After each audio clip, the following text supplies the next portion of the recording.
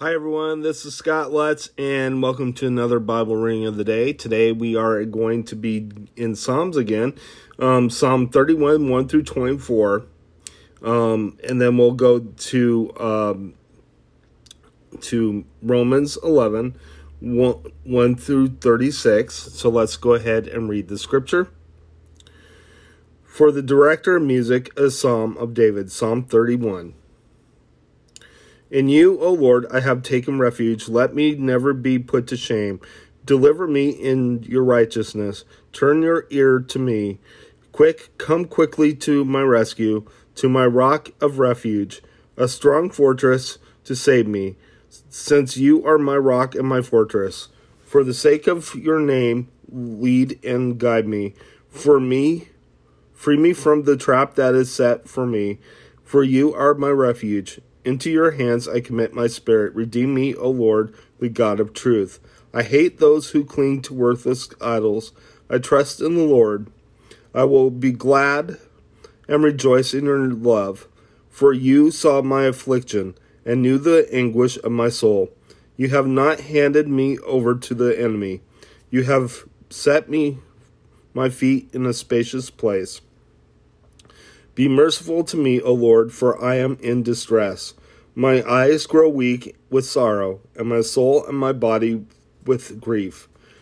My life is consumed by anguish, and my years by groaning. My strength fails because of my affliction, and my bones grow weak. Because of all my enemies, I am the utter contempt of my neighbors. I am a dread to my friends. Those who see me on the street flee from me. I am forgotten by them as though I were dead. I have become like a broken pottery, for I have the slander of many. There is terror on every side. They conspire against me, plot to take my life.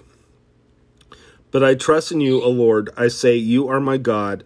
My times are in your hands. Deliver me from my enemies and from those who pursue me. Let your face shine on your servant. Save me in your unfailing love. Let me not put to shame, O Lord, for I have cried out to you.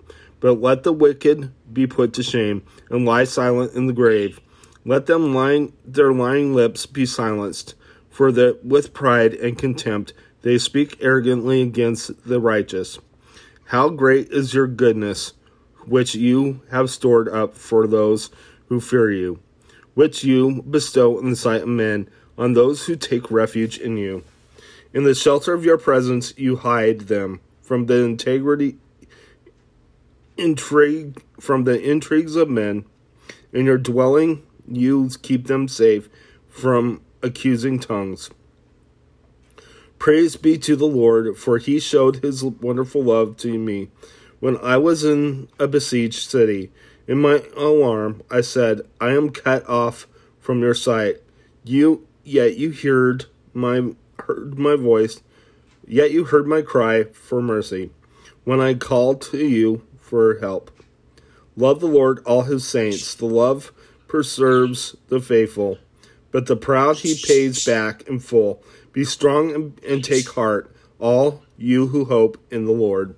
Let's go ahead and head to your New Testament reading.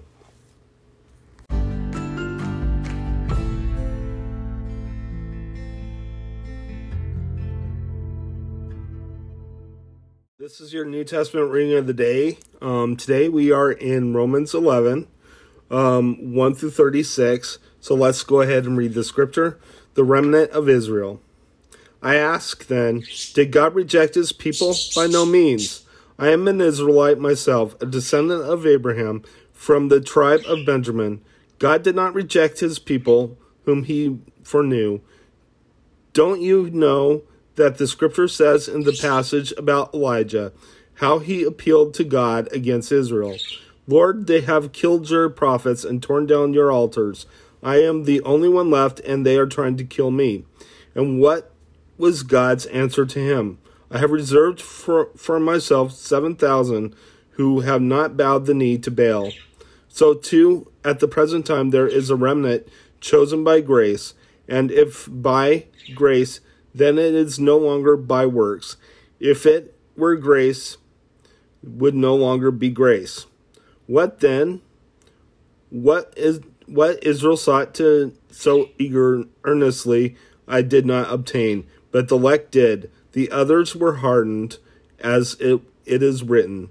God gave them a spirit of stupor, eyes so that they could not see, and ears so that they could not hear, to this very day. And David says, may their table become a snare and a trap, a stumbling block and a retribution for them. May their eyes be darkened so they cannot see, and their backs be bent forever. Engrafted branches. Again I ask, did you stumble so as to fall beyond recovery? Not at all. Rather, because of their transgressions, salvation has come to the Gentiles to make Israel envious. But if their transgression means riches for the world, and their loss means riches for the Gentiles, how much greater riches will their fullness bring? I am talking to you Gentiles, inasmuch as I am the apostle to the Gentiles. I make much of my ministry in the hope that I may somehow arouse my own people to envy and save some of them. For if their rejection is the reconciliation of the world, what will their acceptance be by life from the dead?